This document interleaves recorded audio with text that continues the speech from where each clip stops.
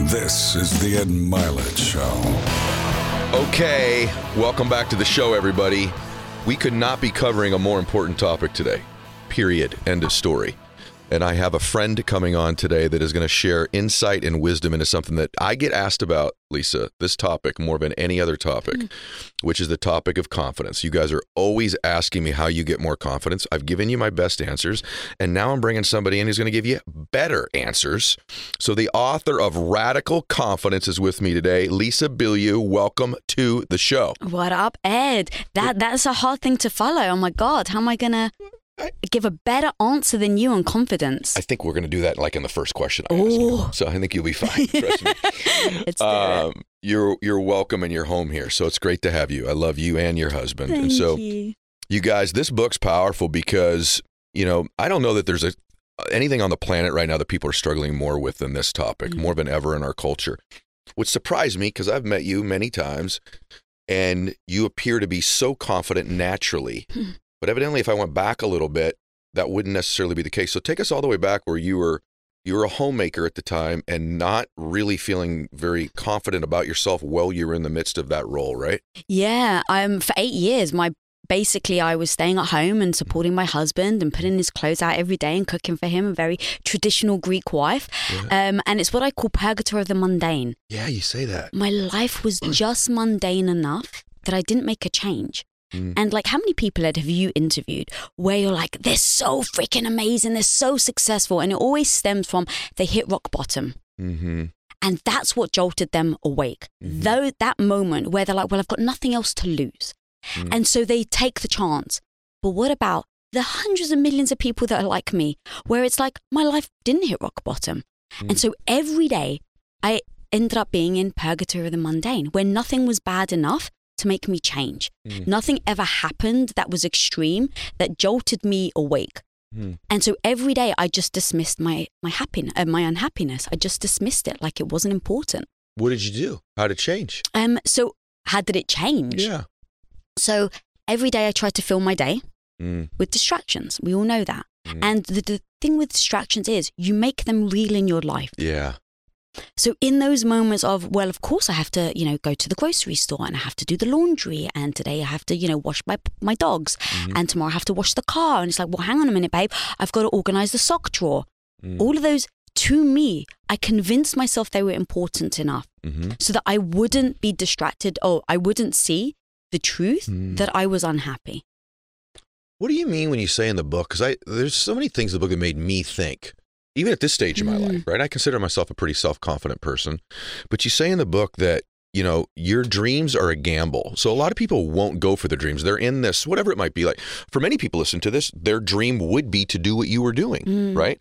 For other people, it's not their dream. And I say oftentimes, Jenna Kutcher and I were talking about this, where, the blueprint for a successful life, Tony Robbins like to say, is where, the life that you're living matches the blueprint you have for it, right? And so in your case, you weren't living that blueprint. But you say your dreams are a gamble, bet on yourself. Yeah. So what do you mean by that? For so long, I wasn't betting on myself. For so long, for 8 years, literally, I stayed there waiting for something to change. But I was waiting for my husband to change my life. I was waiting for the external to change my life. I was waiting for when. How many times, Ed, how many people listening have said to themselves, I'm going to do that when? Yes. Yeah. Right? And sometimes the when never comes. And I was telling myself, I will do that when. I will go after my dream when we get enough money. I'll do that when my husband is happy. I'll do it when we have a business that is thriving. And so every single day I was using the when as a crutch. Yeah. And so it wasn't until it got to the point my husband was so unhappy, and he was coming home every day because we were just chasing money. We thought that was going to make our dreams come true. Let's make enough money to make movies. And so it got to the point he was so unhappy where he was coming home, and I call it my own personal fight club. First rule of the Bilyeu household is don't ask him about his day. The second rule of the Bilyeu household, don't ask him about his day. And it got to the point where he wasn't filling me up. I was waiting for him to come home to, make me happy. He was coming home. He was miserable. And it got to the point where I was like, what are we doing this all for? Like, really, what is the point of this if we're not happy? Chasing money is such an empty feeling. You think it's going to fill you up because you see other successful people, other wealthy people, and maybe you admire them. So you look at them, you're like, when I get there, that's how I will feel. I will feel good about myself. But the truth is, we just kept, it was on a hamster wheel. We were just chasing, and we were going round and round in circles till it got to the point where it's like, I don't care about money. I was like, babe, at this point, we've gotten to the point where right now we're about to fracture our relationship. Wow. And I will do anything except risk my relationship. This is interesting for me because I know you now and I know Tom now. And so it's hard for me to picture that you were at a time like that, because the two of you are so driven and so cause oriented and so much in the giving space of your life, and such a wonderful couple too, that it's really interesting for me to even be able to picture that, because I only know the post version, right? Yeah. But it actually, for me, if everyone knew you now like I do, it would give them so much hope that they can go from where they are to a really magnificent place in their life. You're speaking about the hamster wheel, and you say this thing in the book about kill the squirrel, which made me think about that. So what does kill the squirrel mean? It's the distractions. It's that movie. Did you ever see? I can't remember what it was called, Dogs or Pets or something, where it's literally like squirrel and the dog is in the middle of doing something, and then squirrel moves, it diverts its attention. And so how many of those squirrels do we all have in our lives that we don't realize, because it becomes habitual, right? Yeah. It's that you don't, and that's exactly what happened to me. The 8 years I got stuck there because my life became habitual, and I didn't actually ask myself any questions. I didn't challenge myself. And so every day becomes just another day. And what's scary is I was using gratitude as a way to keep me going. This is huge. Yeah, this is huge right here. Gratitude kept me stuck. So every moment where I started to feel badly about my life, I used gratitude. But Lisa, you know, don't worry. Like, you've still got a roof over your head and you've got a husband that loves you. And every time I started to question my unhappiness, that same voice came in saying, but Lisa, you have a roof over your head. But Lisa, you have a husband that loves you. And that same message was exactly what kept me there, because I was using gratitude. Oh, wow. Lisa, I've been doing this a long time. No one's ever said that before. Wow. Because it's a very vogue, you know, be grateful, fill yourself with gratitude. But that can be sort of some sort of medication you're giving yourself too, to sort of dull it can be the Percocet of life almost. Yeah. You become glazed over. My gosh, that's so profound what you just said. Yeah. That is so profound. Thank you. Yeah. It's exactly what happened for the 8 years. Is that because in hindsight, and that's why I wrote this book, because I was like, so in fact, let me just back up. Tom comes to me and he's like, babe, a literary agent just pinged me and was like, asked me if Lisa, you wanted to write a book. And I'm like, oh, that's sweet. And I just went back to work. He's like, what the hell is wrong with you? Like, that's a big deal. And I was like, oh yeah, that's sweet. It is a big deal. And he's like, why are you shrugging it off? And I said, because who would buy a book from me? Now, this was a year ago, Ed. We'd already sold Quest for $1 billion. Impact Theory already had over, 500 million views on all our content. And yet I still didn't believe in myself. And that's why I wrote the book, because people think that I'm confident. People think you're confident. People don't understand the 8 years that I struggled, where I was telling myself, you don't deserve a better life, Lisa, because you've got a husband that loves you. You've got a roof over your head. How ungrateful are you to ask for more?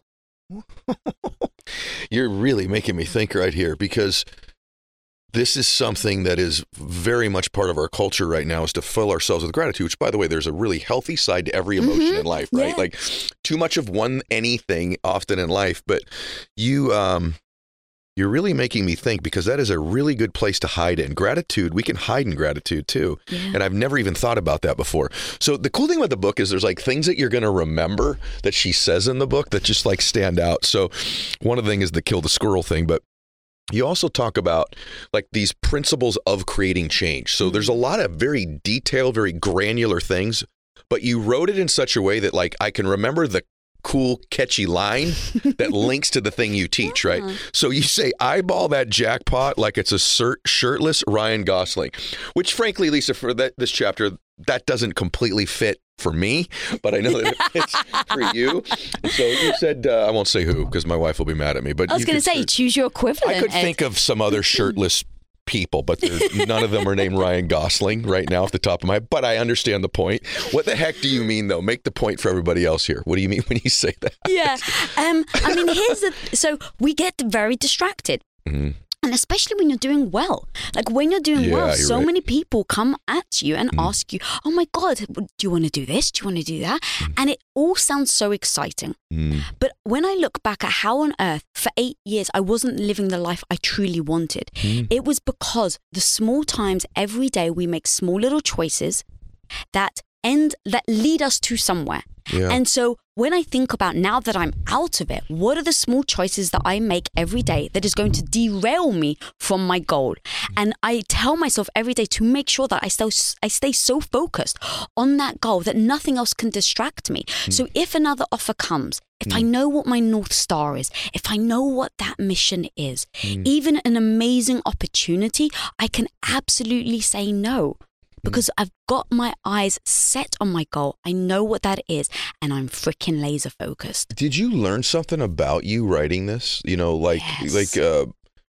did you realize that you didn't have the confidence you thought you had, or did you realize that you had developed all of these keys and tools? Was there still a part of you that, I always ask people, like, you think you've got a lot of self-confidence until you face criticism. Criticism's that real big test of, do I really believe in me? Because it's easy if you're getting support or there's no blowback, so to speak. Yeah. But what did you learn about yourself writing it, do you think? Is the notion of radical confidence. Because people kept saying to me, oh, but you're so confident. You're so confident. And I was like, who are they talking to, Ed? Like, I'm looking behind me and I'm like, surely they're not talking about me because it doesn't feel like it. If you heard the mean girl in my head, can I swear on this podcast? Yes. She's a freaking bitch. You say that in the book. Like, she's a bitch. And so... What does she say to you, Lisa? You're no good. Who the hell do you think you are? Like, you're such a, you think that you might know it, but trust me, you're not going to. And Lisa, you're going to embarrass yourself. So let's take public speaking, can we? Yeah, did she show up today on your drive over here? Oh, yeah, of course she did. She did? Yeah. And in fact, the very first time I met you, we came to your house. Tom was on your podcast. Yeah. I had such imposter syndrome. I was like, oh my God, we're going to Ed Milet's. Oh my God. Like, and at this point, again, I've produced. Yeah, so successful. Like, right. Hundreds of shows. Yeah. But that voice in my head still thinks I'm that 14-year-old girl that got teased and picked on and bullied. Now, here's the thing. That voice used to cripple me. That mean girl, the bitch, she used to hold me back. And what I realized is that as I started to develop a mission, as I started to really understand what a goal was and feel and passion and all of that, I started to look at my life and I started to look at the things that were holding me back. And so one day, actually, Tom came to me and we dedicated our money and our finances to creating impact. And one day, Tom came to me and he's like, babe, you keep saying no to speaking gigs. I was like, yeah, I'm freaking petrified. Why on earth would I ever do that to myself?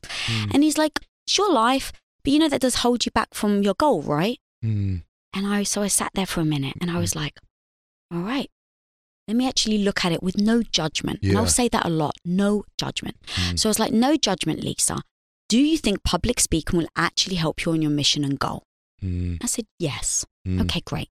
With no judgment, what is more important, feeling good about yourself, your ego, or your goal?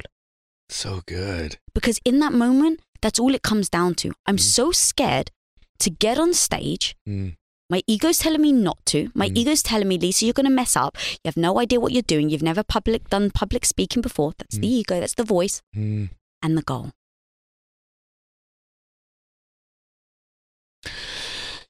You're going to help a lot of people, Lisa. I can just see this watching you. I'm really proud of you. Listening to you, because I didn't know this side of you. I thought you had all this confidence when I met you. Lisa's one of these people that when you meet her, her energy is huge. It's infectious. She fills it. She's a petite woman physically in stature, but her energy is huge. And so to know that underneath that was this person battling this, I think, her and her husband are two of the most, no pun intended, impactful couples, on the planet. And to know that you've had this struggle moves me because I didn't know it. And I know is going to move an awful lot of other people. The other thing that you say, there's so much in this book, by the way, but you said I love how blunt you are. You said, at first, it will totally suck. It's just like completely right to the point. So elaborate on that a little bit. I think it was like a growth mindset. It's like taking the red pill from the Matrix. It will set you free. But first, it would totally suck. It will totally suck. By the way, your husband and I have this obsession with the Matrix. Yeah, I saw your eyes just light up when I said it. In my book too, my eyes lit up. But so it just will totally suck in the beginning, and you have to be able to embrace that, right? Yeah, and that's the thing. I think that ended up being the most beautiful lesson in everything I do. It's like, oh, you're going to go on stage, you'll hate it. Oh, you're going to go on stage, you'll probably mess up. And to many other people, that may be a crippling thought. To me, it was the most beautiful, freeing thing ever. Because now I can go into, you know what, instead of worrying about if it's going to suck, just embrace it's going to suck. It's like one of my chapters called When the Hits the Fan, wear goggles. Yes, it's so good. The whole point is, stop worrying about hitting the fan. Guys, if you try anything in life, you will fail at something. There's not one freaking successful person on the planet that hasn't failed in order to get somewhere. So now, can we just reposition what failure means? We all think it means something negative about us. Here's the truth. It does mean something about you, but it doesn't mean something negative. It means that you're freaking trying. It means that you're actually going after that thing that matters to you. That's what failure means. And so now, instead of worrying about when the hits the fan, just worry about when it does. Do you have goggles? Are you protecting yourself? And how the hell are you going to clean the mess up? It's so good, Lisa. Look at you. My goodness. Because what she's doing, I'm letting you behind the curtain a little bit, guys. Like, I know everybody in this, I think I know almost everybody in this space, and I think I know them pretty well. And what Lisa's expressing is true for most of us. We're all in a battle to improve our self-confidence. The reason we have such great tools, I think we share with you, is because we're all in necessity of them ourselves. And so you just one of the first to have the confidence, frankly, ironically, to say, hey, I struggle with this a little bit. So there's so many things in the book you're going to remember. And one of them was, we were just talking about books, like, is it going to make the New York Times bestseller? And we're all like, yeah, it'd just be a good validation if that happened. And you actually say in the book, validation is for parking. Like, there's all these things you remember. So isn't that good? So talk about a little bit about this need for validation and maybe kind of putting that to the side if you can. Yes, I actually love this topic, especially when it comes to the book, because here's the thing. I don't pretend I know everything. I don't pretend that I've got things down pat. Every time I try something new, I find that crippling fear. Every time I do something that I've no idea what I'm doing, I've got that negative thought that's coming in saying, what the hell are you thinking, Lisa? You're going to embarrass yourself. You're going to fall on the floor. So now I go, the voice is just there whether I like it or not. So now how on earth do I use this voice as power? Like, I think of it used to be my kryptonite. It was the thing that held me back. But now, what if it was my superpower? How can I use this crippling voice as the most powerful thing ever? So I go, okay, cool. What is it saying? Lisa, you don't have no idea how to write a book. Oh my God, she's right. The bitch in my head is right. I have zero idea how to write a book. So come on, friend. So I call it the bitch that's now my friend. Come on, friend. What else have I got? Lisa, you better learn. Great. She's right. I better learn how to write a book. How do I learn? Let me write a list of all my friends that are New York Times bestsellers and call them up. And that's exactly what I did. I wrote a list. That's what radical confidence is. It doesn't mean you have confidence, but it means you move forward in a way and figure it out.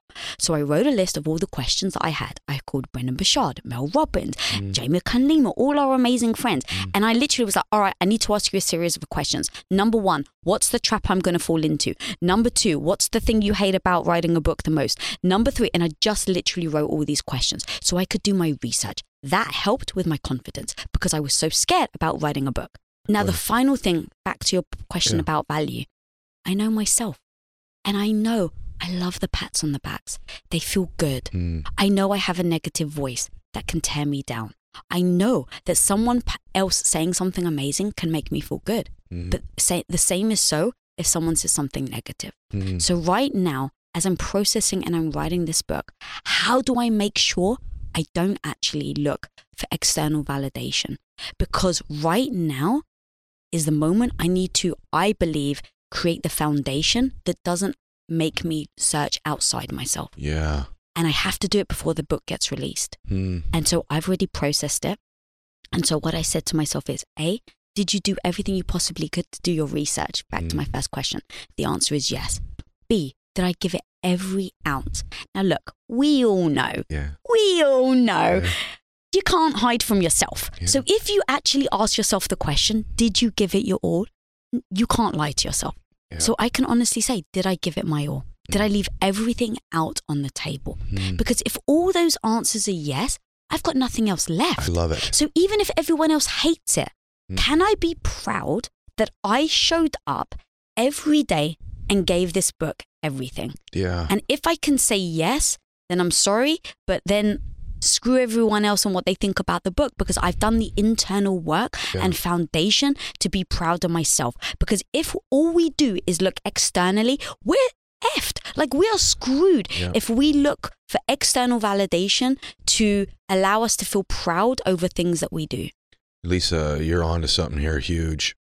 I live a lot of that. So I used to look for external validation. It's just empty. Even when you get it, it's not as good as you think it's going to be. But this notion also of doing things even when you don't feel confident about them is brilliant. And I want to just add to this just for a second for everybody. In my book, I talk about this, and I just want to meet Lisa in the middle on it, because she's talking about just putting in the work. I say all the time, if your confidence is linked to your ability to do something, you're going to be a really unconfident person most of your life. You'll always be chasing this. Once I'm getting really good at this, then I'll be confident. And it's this finish line that keeps moving. Instead of making your confidence predicated upon your intention and your effort. So for you, you phrase it as effort. For me, it's an intention. You intended to serve with this book. You intended to make a difference. You intended to give it your best effort. If people could begin to start to link their confidence. So the ironic thing is, when you step into a space you don't think you're very good at and you do something anyway, is actually where the confidence you lack will come from because of the intention. And so give yourself a little bit more credit for your intent. Step boldly into spaces like this interview today. You step boldly into it because, listen, I intend to help people. I intend to make a difference. I may not have every answer, but there's a power to beautiful intention. And all these humans are operating on this earth. This is why your book's so dang important. They're operating on this earth like, I'll only have confidence once I'm good at something. I'll only have confidence once I achieve.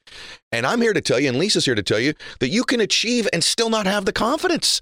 But if it's linked to your intent, now you're rolling. Go commando. What the heck does that mean?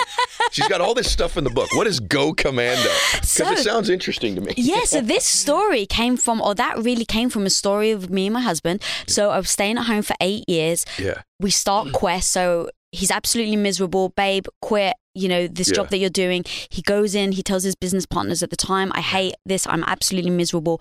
They then own up that they're miserable too. So they're like, cool, let's do something predicated on passion. And so that ended up being what people know now as Quest Nutrition, Quest bars. So at the time it was tiny. And so they were trying to transition from their day job to then this side hustle. And while they were doing that, they're like, hey babe, do you mind just helping out? So I was a stay-at-home wife. I was a good Greek wife. So I was like, of course. Oh my God, it's my identity. Of course, I'm a good Greek wife. Of course, I help out. So day in, day out, what can I do? How can I help? Just ship a couple of bars here, they say. Just ship a couple of bars there, they say. Quest grew at 57,000%. So one bar one day turns into a ton the next day, and then a whole load more the very next day. So I rapidly went from, I'm just going to help out my husband because I'm a good Greek wife, to, oh my God, I have to ship from our business partner's garage. Oh my God, I have to, we have now our first facility in Compton, and now I'm getting a truckload. Oh crap, I have to, like, the UPS guy goes, you know what, I can actually pick up a lot more boxes if you put it on a pallet. I was like, okay, great.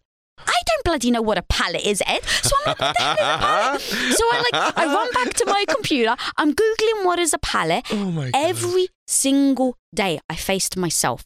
Every single day I faced my inadequacies. Every single day I faced things I didn't know how to do. And every single day in those moments, I asked myself, do I want to learn or do I want to lose my house? Because our house was up for collateral. And now it's, do I want to lose my house and let my husband down? Those were the two things. Wow. And the answer every day kept being no. So when I kept saying no, it meant I had to figure it out. Yeah. Now, in figuring it out, over time, as Quest grew so quickly, I started to see what I was capable of. And in those moments of seeing what I was capable of and growing so quickly, we got to a point where now all of a sudden I had to hire someone to help me. And in that moment, I was like, I don't know how to be a boss, but I don't want to quit. And so in that moment, of course, I'm sure you know, especially a lot of women, they try and do both. Yeah. So I tried to be an incredible housewife and provide for my husband and cook and clean his clothes. And at the same time, I was trying to crush it at something I absolutely loved, which I had just learned was entrepreneurship. And as time went on, I was exhausted. And we all know when you try and do too many things amazingly well, you end up doing nothing That's well. right. Yep. And so in those moments, I had to ask myself the hard question. What do I want my life to look like? And finally, because I had built myself day in and day out, I realized I didn't want to be a stay-at-home wife anymore. So now comes the hard question. Do you want to do this? And the answer was no. Now, when you ask yourself hard questions like that, I think the reason why a lot of us don't is we don't want to know the answer. Because when you find out what the answer is, now there might be a whole load of uncomfortable things that you're going to have to do. And that's what happened. So I realized I didn't want to be a stay-at-home wife anymore. And I had to talk to Tom about it. Now, here's my husband that I love more than life itself. But yet I have to tell him, I don't want to take care of you anymore. I don't want to cook for you anymore. And I don't want to clean your clothes anymore. And so how do you do that? And this became the navigation of why Tom and I have such a strong relationship. So I went in, one, with respect and grace to give him the space that I'm the one changing. When I first married him, I said I wanted 4 children. I wanted to take care of him. Even though I had like these dreams, we thought that that's who I would be. So I wanted to give him the respect and the space to say, I'm the one changing. But now the second piece is, are we on the same team? And so the analogy, my favorite analogy is the tennis match. Are you a couple? You're on one side of the net and your partner's on the other side. And what you're really doing is you're hitting the ball back and forth and one of you has to win. Or are you playing a game of doubles where you're on the same side of the net, you both have the same goal in mind, which is to win together. And now when you are strong and your partner is weak, you got the back. And when you are weak and your partner is strong, they've got your back. And if you miss the ball, they got you. And so I went in there saying, this is a game of doubles. This means that we're playing together. And this means right now I'm the weak one and I actually need his back because I'm the one changing. And so I need to give him the space to be honest with him, to say, hey, this is where I'm weak right now. I'm really struggling. So I said, I'm really struggling. I want to be in business. Wow. And I'm feeling weak because I don't know how to do both. And I need your partnership because you're my teammate. How do we do this together? And so in saying it like that, in showing him that I wasn't going in saying, hey, I'm changing, you better like it or lump it. I gave him the space to be very open about how that would impact him. And so back to your question, he turned around and he said, babe, what kind of husband would I be? To see how you light up when you talk about work, to hear what struggles you went through as being a stay-at-home wife. What kind of husband would I be? To ask you to do that, to be unhappy just for my comfort. And so he was like, so if I don't have clean underwear and I have to go commando, then commando I will go. Everyone, you just need to go rewind that and listen to that again. That's one of those, you got to rewind that. There is a depth of lessons in what you just said there that is way beyond the question that I asked. Your answer was way better than the question that I asked right Can there. I add one more thing to that? Please do, because that was amazing. Yes. Thank you. The thing that really solidified that whole story is I gave him the grace to mourn the wife he thought I was going to be. Yeah. And I gave myself the grace to mourn the wife and mother I thought I was going to be. Lisa, I didn't know we were going here today. There's so much to that. Number one, just to think that all this changed with you helping ship a couple protein bars. Yeah. Also, the fact that you were a part of a company that grew from shipping a couple protein bars with $1 billion exit. Yeah. And then the fact that your marriage got stronger during a really dramatic transition. That's a dramatic transition. I want 4 kids. I'm going to stay home. I'm going to do this. By the way, the other profound part of that is that it's okay from time to time in our lives, I've talked about this previously, to check in with your vision and your dream and to see if it's still the one you want. It's okay to ask new questions of yourself. Is maybe that dream run its course and I've got a new dream and a vision and maybe my dream isn't to do what I thought it was anymore. I think a lot of times people think, wow, if I don't finish that one dream and vision I had, I'm a quitter and I'm disqualified from the next one. And maybe perhaps that's not the case. Sometimes in life, we have to learn and try things that we don't want to do to learn the things that we do want to do. It's interesting to use the doubles analogy because you are playing doubles, yet you said something in the book that struck me. And you said, I have to accept, and I know this is a mindset, but you're playing doubles, you're a team. But then at the same time, help me understand this nuance where you go, yet I have to accept that it's all my fault. Yeah. So how do you do that? So here's the thing. Even if you're playing doubles, if you're not the one training, if you're like, my partner's got my back. I got this. And you don't train, you don't show up every single day practicing that backhand, practicing those skills, getting better incrementally every single day, then you can't bring your whole self to the table. You can't bring your whole self to that couple. So whenever I look at my relationship with my husband, my business, my health, my mindset, it's very powerful for me to say it's all my fault. Now, people find the word fault very triggering. And here's the key. What word empowers you? That's it. That's all I'm looking for. Ownership, responsibility. What is that word that empowers you? The word fault really triggers me, but triggers me to act. Yeah. So when I say, like, for instance, if there's a problem with my business, it's so easy to say, but it's the YouTube algorithm, it's the company, it's the way the audience is happening, it's the world. But that doesn't serve me. That doesn't move me towards my goal. But if I said, if this was all your fault, what would you change? It's so empowering to me and to rethink the way. So let's say we're playing a game of doubles and we keep freaking losing. Instead of me turning to my partner and say, hey, you better show up. It's like, no, Lisa, how is this your fault? Have you practiced? Have you put in the time? Have you put in the effort? Did you get sleep? Did you eat well? Like, if I can look at myself, it allows me to focus and it allows me to move forward. The second you're starting to wait for other people, and I did that for 8 years. I was waiting for my husband to bring home something, happiness, excitement. I wasn't looking at myself. I wasn't looking inside me. And that to me is beautiful. Now, look, I say that as someone who is very much in love with her husband and that is very much in love of one half. And people get weird about that as well. Oh, no, you shouldn't be one of a half. It's like, trust me, when I'm by myself, I'm a full person and I can bring my own. But when I say half, I mean, absolutely. I love the fact that my husband knows me better, than anyone in this world. Right? You and your wife, how long have you guys been together? There's some comfort to that. But let me tell you, and this is actually a mistake that I made that I thankfully actually learned the hard way. I've had massive gut issues, Ed. Massive gut issues. And there was a point where I was on a photo shoot and I had the worst pain ever. And I was at my house and I just pretended that I was okay. And I just excused myself. Quickly ran upstairs and I fell to the floor in crippling pain. And me and my husband have a rule. If you need me, you can call me once. I'm allowed to ignore you. You can call me twice. I'm actually allowed to ignore you. But if you call me 3 times in a row, I don't care who I'm with. If you're with the President of the United States, if I'm interviewing Oprah Winfrey and he rings me 3 times, I got to say, sorry, I got to answer this because my husband needs me. That's our rule of thumb. So I call him once, I'm on the floor. He doesn't answer me. I'm taking a deep breath. I'm calling him again. I need my husband. I call him a second time. He doesn't answer. I'm like, okay, I need my husband. I know he's going to answer this 3rd time. I call him the 3rd time. He doesn't answer. And in that moment, I'm like, crap, what am I going to do? I need my husband. I need him to help me get off the floor. I need my husband. And in that moment, I was like, no, you don't. You don't need your husband. You want him.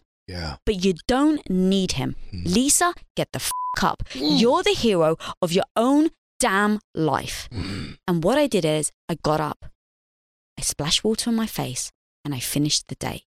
And it wasn't until that evening that Tom came to me and he said, oh, babe, oh my God, I can't believe it. I saw 3 missed calls. What happened? And I was like, babe, I got it covered. Jeez. Now, even today, that lesson has stuck with me, that I want my husband, but I don't need him. I am the hero of my own damn life. And every time I look outside myself for help, I remind myself of that one moment. I remind myself of that one time. And here's the thing, that story cuts Tom like a knife every time I tell it.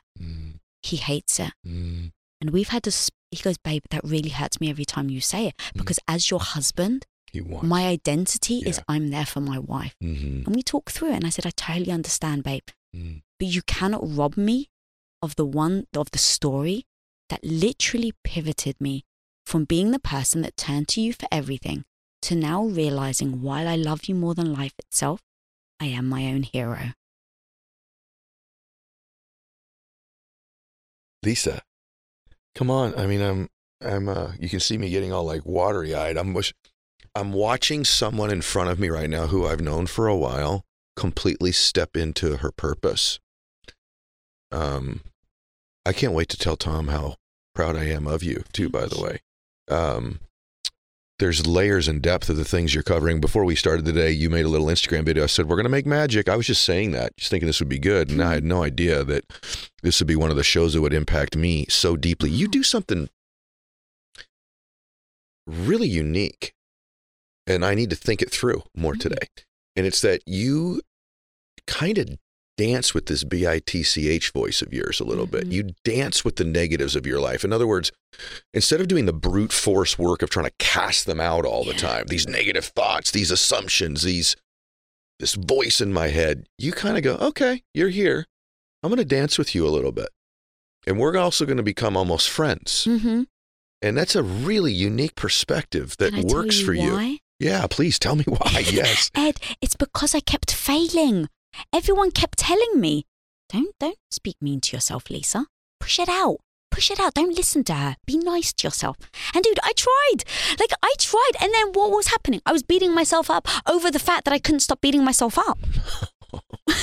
So it literally, the method that you hear about me welcoming her and listening to her was out of the fact that I couldn't do it any other way. And that's where I think my secret sauce, if you will, comes from, is that, for instance, meditation. Everyone keeps saying, but you got to meditate. And it would I started feeling badly about myself because I couldn't meditate. But what I realized was people were saying the clarity of mind. And I realized I get that in the gym. Yeah. Me against the weights. And you're saying you too. Yeah. And in those moments, I was like, stop trying to be like everyone else, Lisa. What's that for you? And same with the negative voice. I was like, I can't push her out. I can't turn her down. And so what is that for you, Lisa? All right, well, what if she was your best friend? Just like a friend. And in fact, your wife, right? Let's take someone really close to us. Your wife, my husband. If they came up to us and they said, hey, look, you know this thing that you said you really wanted? You're kind of bad at it. But you know what? Here's actually ways you can get better. Right? They're there to tell you the hard truth. Yeah. But to help you get better. I would take that immediately. I want to have it. And you're exactly right. I don't think, I've been doing this like 30 years. I don't think I've heard it said this way ever. Wow. And I think it's I won't say it's the path of least resistance, but it sort of is, in the sense that you could spend the rest of your life trying to cast this voice out of your head, or you can begin to make them your friend. And maybe over time, that friend will start to speak to you a little bit differently too, over time. I bet over time, even she starts to talk to you differently over time. I mean, she does for sure, but she can flip, can't she? She can come back. Yeah. I know, because that guy talks to me still. Yeah. That guy talks to me still. I had a call the other day with a guy that used to run a big country. Jesus. But a country. But one of those moments where I was an imposter syndrome. Yeah. And this really confident guy that you see every single day, all of a sudden that dude was back going, this dude has nothing to learn from you. Why in the world? You have this guy completely fooled. And he started to talk to me again. So I'm under no illusion that she goes away forever. Right. But it's also the margins of life, right? Yes. Like maybe potentially that the amount of times where she's cruel and mean to you shrinks. But she's always there, and you've learned to dance with her and make her your friend. And I have to some extent too. I just think I've not really realized that's what I was doing until you express it the way that you do. I think the final frontier, though, on confidence is a difficult one, which is the notion of being able to take criticism. Because it's one thing to, the internal voice that you're dancing with. It's another thing, though, when you get actual external criticism. And you say in the book, I can face criticism. That's a belief system or a mindset. And that's the final frontier. That is, in my opinion, in life, that's rarefied air. It's what stops most people. Most dream stealers in our lives are critics. There's the internal critic who you've got to learn to dance with and navigate, or you're not going anywhere, as you said. But then there's the external critic, too, where you do put out a talk or a speech, or you do something, or someone's just dismissive of you in a moment at a dinner where, you go to the dinner, maybe they're talking to Tom the whole time, and not talking to you, and you're sitting there, or whatever it could be. It's a form of dismissiveness or criticism we all experience, including myself, in life. So what about that topic of dealing with criticism? Oh God, that's so hard. And here's again, the thing is, I give myself grace to always be a work in progress. Yeah. So it's like some days you're going to get stung more than others.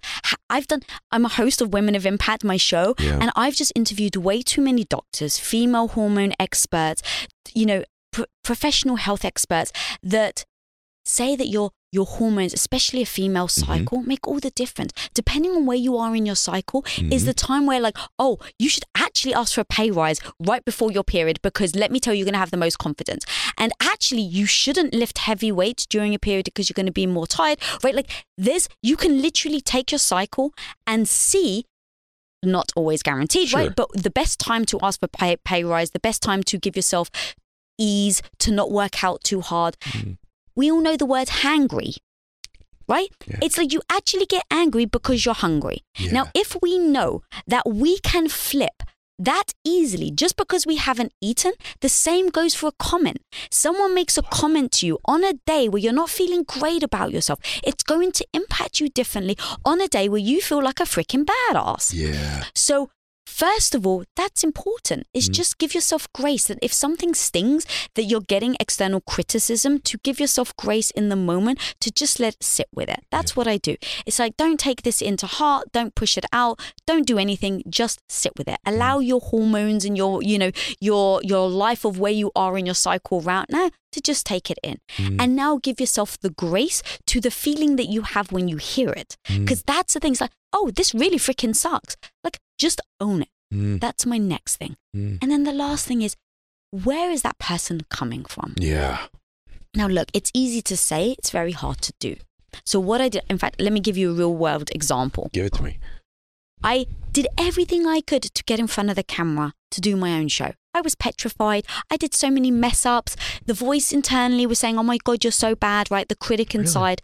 That's how I then was like, okay, critic, how on earth can I make you my BFF? So I turned my critic into my coach. She told me, Lisa, you're bad in front of the camera. I said, great. How am I bad? It's like, because you keep messing your outros up. Amazing. Thank you, negative voice. Now I'm going to practice. Now I'm going to find ways to get better at that ending of my show. So what did I do? I wrote my last, tagline. I put it on a whiteboard under my A camera. So now I've got a backup plan that if I ever got tense, if I ever got petrified and I didn't know how to end a show, I had the backup plan. That backup plan was there because of my negative voice. Gosh. Now, in saying all of that, I look at the same critic from the outside. I just first take it in because I can very much be emotionally triggered. I can. So if someone says, especially because I got bullied as a kid, if someone said something about my look, I immediately take that to heart. So it took me so much to get in front of the camera in the first place. So here I am, got my YouTube channel. I do everything I can to get the confidence to stand in front of the camera. And then one day, someone completely disses my pink leg warmers. Okay. Now, I'm a 90s chick. I freaking love pink. I love, the headbands and the leg warmers and all of that. Love 90s hip hop. And you own it. I love it. And I own it. I do. Yep. And so I literally did an episode and I had these pink leg warmers. And I like reading comments to see how I've impacted people. I like to learn what really resonated. And here's a post where literally someone says, Lisa, I love your content, but honestly, those pink leg warmers and that pink set, it was just too much for me. I had to switch it off. Oh, gosh. Now, here's the thing. I'm very goal-oriented. So my pink leg warmers, did it move me towards my goal or away from my goal? Very good, Lisa. It moved me away from my goal because I want to impact. And this person switched the video off. So I said, okay, with no emotion, without getting triggered to be defensive, right? Because I know that that's me. So instead of being defensive, just write it down. Okay, over here, you're not moving towards your goal with this comment. Okay, I understand that. So what would it look like if I didn't wear my pink leg warmers? I would maybe help a lot more people. I would maybe keep a lot more people to watch my content. But what would that mean about me? It actually mean I'm being inauthentic. Because I'm doing something, and this may seem small to other people, but it's these small decisions. It's these small choices that literally make a difference to how we start to think and feel about ourselves. So I knew that, and I sat there and I was like, it may just be pink leg warmers, but this actually is a message that I'm sending to myself on the fact that I'm listening to external criticism, that I'm taking in something from the external. Because if this person hadn't said it, would I still wear them? And the answer was yes. Okay, now what's my message? The whole point of this show, why do I actually do it? To encourage people, to encourage women to be entirely authentic, even if other people don't like it. That's why I did the show. I really don't care what life you choose. I don't care if you want to be a stay-at-home wife and have 10 children, or you want to have 0 children and go out and build a business. Does this show help you? Yes or no? That's all I care about. And so how on earth can I show up every day pretending if I'm here not wearing my pink leg warmers because someone else is going to make a comment? This is a pivotal moment. It may not seem like it to the outside world. I have got to know myself. I've done enough work on myself to know where these small pivotal moments happen. And in that moment, all I'm talking about is one comment. Yeah. You can see how much mindset work I did from this one freaking comment about this woman about my pink leg warmers. And in that moment, I processed it. And in that moment, I had to really sit with myself. And so I replied to this woman and said, thank you so much for your honesty. But just so you know, these pink leg warmers are really a show of my fashion and really a show of who I am. If you don't like them, I completely respect that. And I totally understand if you have to unsubscribe. But how on earth can I do a show about authenticity if I'm not willing to show up as my true self? And I wrote that message. I took time and see these small things. If I didn't do that, think about where I'd be a year from now. Think about what I would do 5 years from now. Where it starts small. It starts as just that one comment about your shirt, Ed. Yeah. And then it becomes one more thing. And now before you know it, your entire show, your guests on your show, how you present your show is all in service to try and please people and not actually there's something authentic to you. It starts somewhere. That is genius. Like, you're a genius in this space. Like, that is genius. There's a perfect example. And I was thinking it when you said it. So what is it next time? Your makeup, your hair, Yes. the way the chairs are in the background, the volume on the show. Like, when do those in our lives? Everybody listening to what Lisa just said. I'm actually, you can see if you're watching. It makes me emotional because we start to compromise ourselves in our lives to please our spouse, to please our parents, to please our friends, to please strangers. And once you start to do that, it's this slope of something very small. And there's another one, and then there's another one. And you wake up in 3 or 4 years and you're not recognizable to yourself anymore. And see, I'm willing to fail in my life. If I fail being me, if I fail being authentic, what a tragedy it would be to not be your authentic self and fail anyway and not be successful anyway. If I'm going down as me. And then the fact that you are you makes it impossible really for you to go down because you've done it your way. Leading into that, I'm enjoying this so much, so I want to go a little longer. Let's do it. I love it. But leading into that, you say, if you don't want to basically be a doormat, get off the floor. Yeah. That's a hard thing to say to people. It's really hard. So how does someone... I'm listening to this right now. I'm going, you know what? I have that voice. Let's say someone's listening to this and I am down and people treat me like a doormat. I'm not being treated. It might not be that people are overtly rude to you every day, but sometimes worse than that is to feel invisible. Nobody sees me. No one knows me. I walk in a room and no one thanks me. No one's grateful for me. And I don't feel like I'm special anymore, which I think I just defined, by the way, 99.7% of humans walking the earth right now. And so what would you say to someone who has those feelings? Where would they begin the journey towards creating some kind of change for themselves? Yeah, step one is don't beat yourself up for being there. Like, how many of us, I can't believe I'm here. I can't believe I let this person push me. And it all comes in hindsight. And then so what we end up doing is beating ourselves up even more for being that doormat. And now, it's like, how much negativity can one person take? Yeah. And so, like I said, I'll say this a lot. Give yourself grace where you are. I love that word, grace. Yeah. And so now it's like, okay, start taking assessment. Because before you make these massive changes and these big grandiose things, just sit down with a book on Evernote, Apple, whatever is your thing, and say, where are the moments that you feel like you're being stepped on? And by who?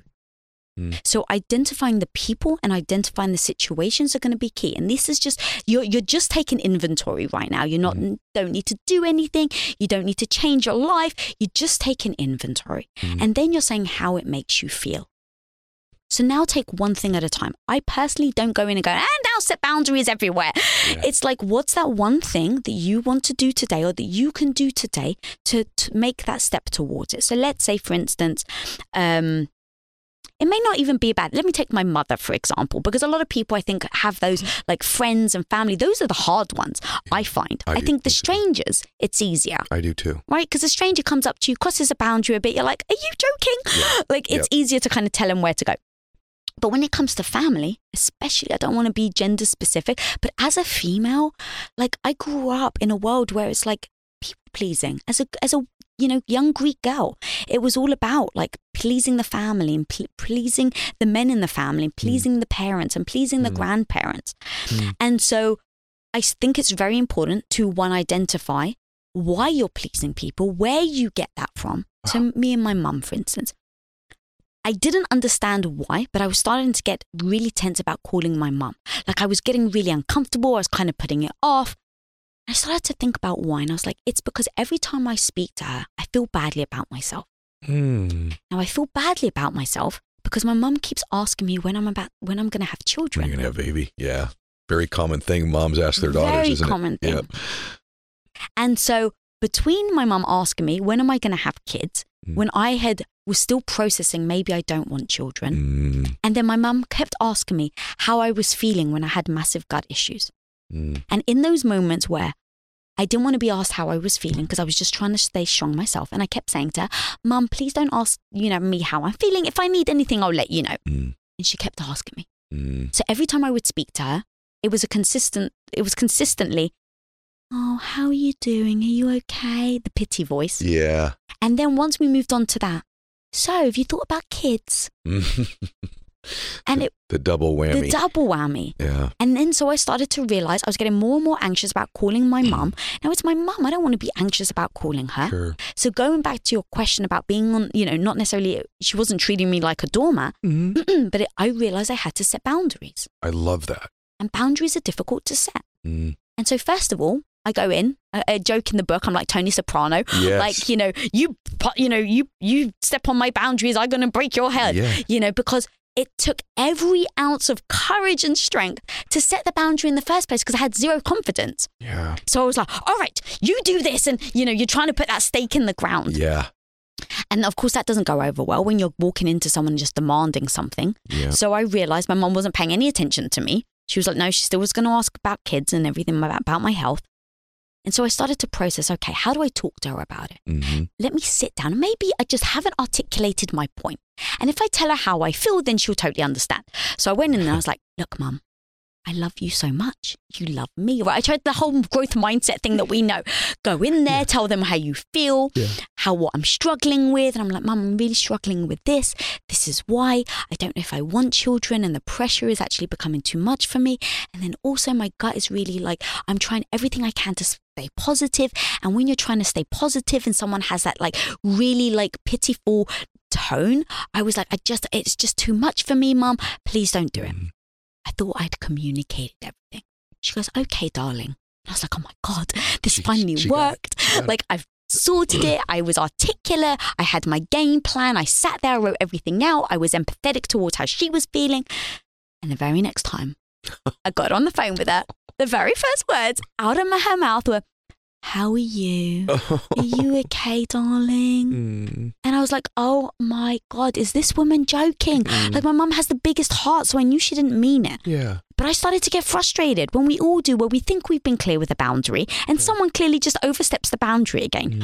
And so I said, Mum, did you understand what I said last time? And she said, yes. So I said, but Mum, you just did it again. You just did it again.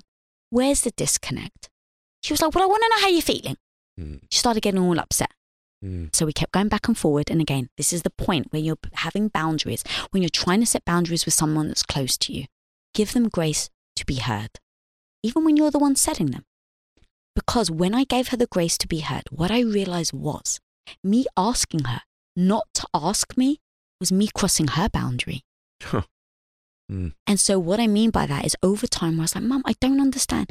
She's like, oh, I just need to ask. And it finally hit me.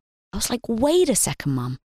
By me telling you not to ask me, were you feeling that now like you're a bad mom? And she said, yes. The fact that you've asked me to not ask you, it's in her language basically saying, you're asking me not to care. Interesting. Isn't that interesting? And now my boundary is crossing her boundary. Yeah. And so what we ended up doing is we just had it out. And I said, oh my God, because it was someone that I cared about, because it was someone that I was feeling this friction, I felt like I had to talk to her. And talking to her made me realize her side of the coin. And then me realizing her side of the coin allowed us to both come to the plate and create boundaries together. So what we ended up doing was, my boundary was, all right, Mom, just don't ask me. Or her boundary was that she still had to ask. And my boundary was, please don't ask me right at the beginning. And so now every time we talk, she doesn't say it first thing. She doesn't say it with a pitying voice, but she does ask me how I am, and I don't mind answering. I love this. See, I think shining light on something or awareness, whether it's in a relationship with someone else or even just on a thought or emotion you have, it loses its power over you in the negative sense. So even when I say this all the time with me, when I'm having certain emotions that don't serve me or a thought that doesn't serve me, my awareness of the thought, it loses its big impact on me. And that was true with that conversation with your mom. It's like eventually just the awareness of each other's boundaries, the negative impact that one would make on the other sort of begins to lose its power. I had this thing with my dad, I'll share with you, where I realized when I was growing up, the times that I felt loved from my dad is when I achieved and got recognition and significance. So I, most of my life, have conflated significance with love. And so I had this thing with my dad, and my dad figured out later in life that, hey, you know what? I'm not going to make a big deal about all of my son's achievements. I'm going to show my son love when he's not achieving, when he didn't just make $1 million, when he didn't just sell a company, when he didn't just give a big speech. And my dad learned that. These relationships with our parents and these dynamics we have with them make a huge impact on all of our life. This interview, and I don't mean the pun with the word impact, by the way, but because of impact theory and impact relationships, all these things. This is an unbelievable conversation, Lisa. This is a great conversation. And you've helped millions of people today, including myself. Is there anything, the last question I would ask you, that to make this just complete today, that I didn't ask you about your own journey with confidence or other people's journey with confidence that's in the book? Because you can see everyone's watching the video. I have notes every here because it's one of these books where it's deep. There's issue after issue and strategy after strategy that's helped. But, I don't know whether it's a topic about respect or whatever. Is there something I didn't ask you that you would just want to share as we finish today about anyone's journey with confidence? I think really I think we touched on it, but really failure is the biggest thing, because I think that that's a big reason why people don't try. Is they're so worried about failing that it's going to dent the way they feel about themselves, their confidence, so they don't try. And the most empowering thing is to flip that idea and say that failure is an opportunity. Failure gives me failure allows me to learn. And so instead of feeling the sting, and this actually came from my husband, is like change your identity to being the person that is the learner. I've heard him say that. I love that. Because when you flip your identity to being the person that learns, every time you fail, you go, oh my God, this is amazing. What was the lesson? Yes. Or every time you feel imposter syndrome and you walk into a room, let's say for me, because this was very real, especially at the beginning, I was walking into a room where there was 5 men, all with, 5-10 years business experience, and here's little old Lisa, who had been, the boss to her 2 dogs. And so when I walked in there with total imposter syndrome, the idea of, but Lisa, the fact that you are learning is what you can be proud of. If you tell yourself you're the learner, now when I walk into this room, you can imagine I'm actually not scared because I go, oh, what can I learn in this room? Very good. Very good. And so any failure becomes an opportunity to learn from. Wow. Lisa, what a great conversation. I'm telling you, I enjoyed this so much today. You stepped into a part of your genius in a really significant way. And this is a take on self-confidence, radical confidence that I've never heard before, that I love, and that I know this isn't just another book. like another book on the same stuff. There's profound lessons in here and great analogies that you will just remember forever. She wrote a really great book, you guys. So, Lisa, I've enjoyed this time so much today. I love being with you in this context because I've not shared time with you in this way before. And it was just a treasure for me. So thank you for today. Oh my God, thank you. Literally. So this is part of my evolution. And I like talking. I think it's really important to talk about things in real time because it carries so much power. And you had asked me earlier about me coming here. And it was even that I was like, yeah, I think I can ask if I should be on Ed Mylett show, and like that's how the mindset goes, right? And it's like, well, can I ask? Should I ask? Yes. And that's the thing. But now the great news is of having done this so many times, that thing comes in as, of course you can ask. Because if you don't ask, the answer will always be no. That's right. And so reminding myself that if I don't ask, the answer will always be no.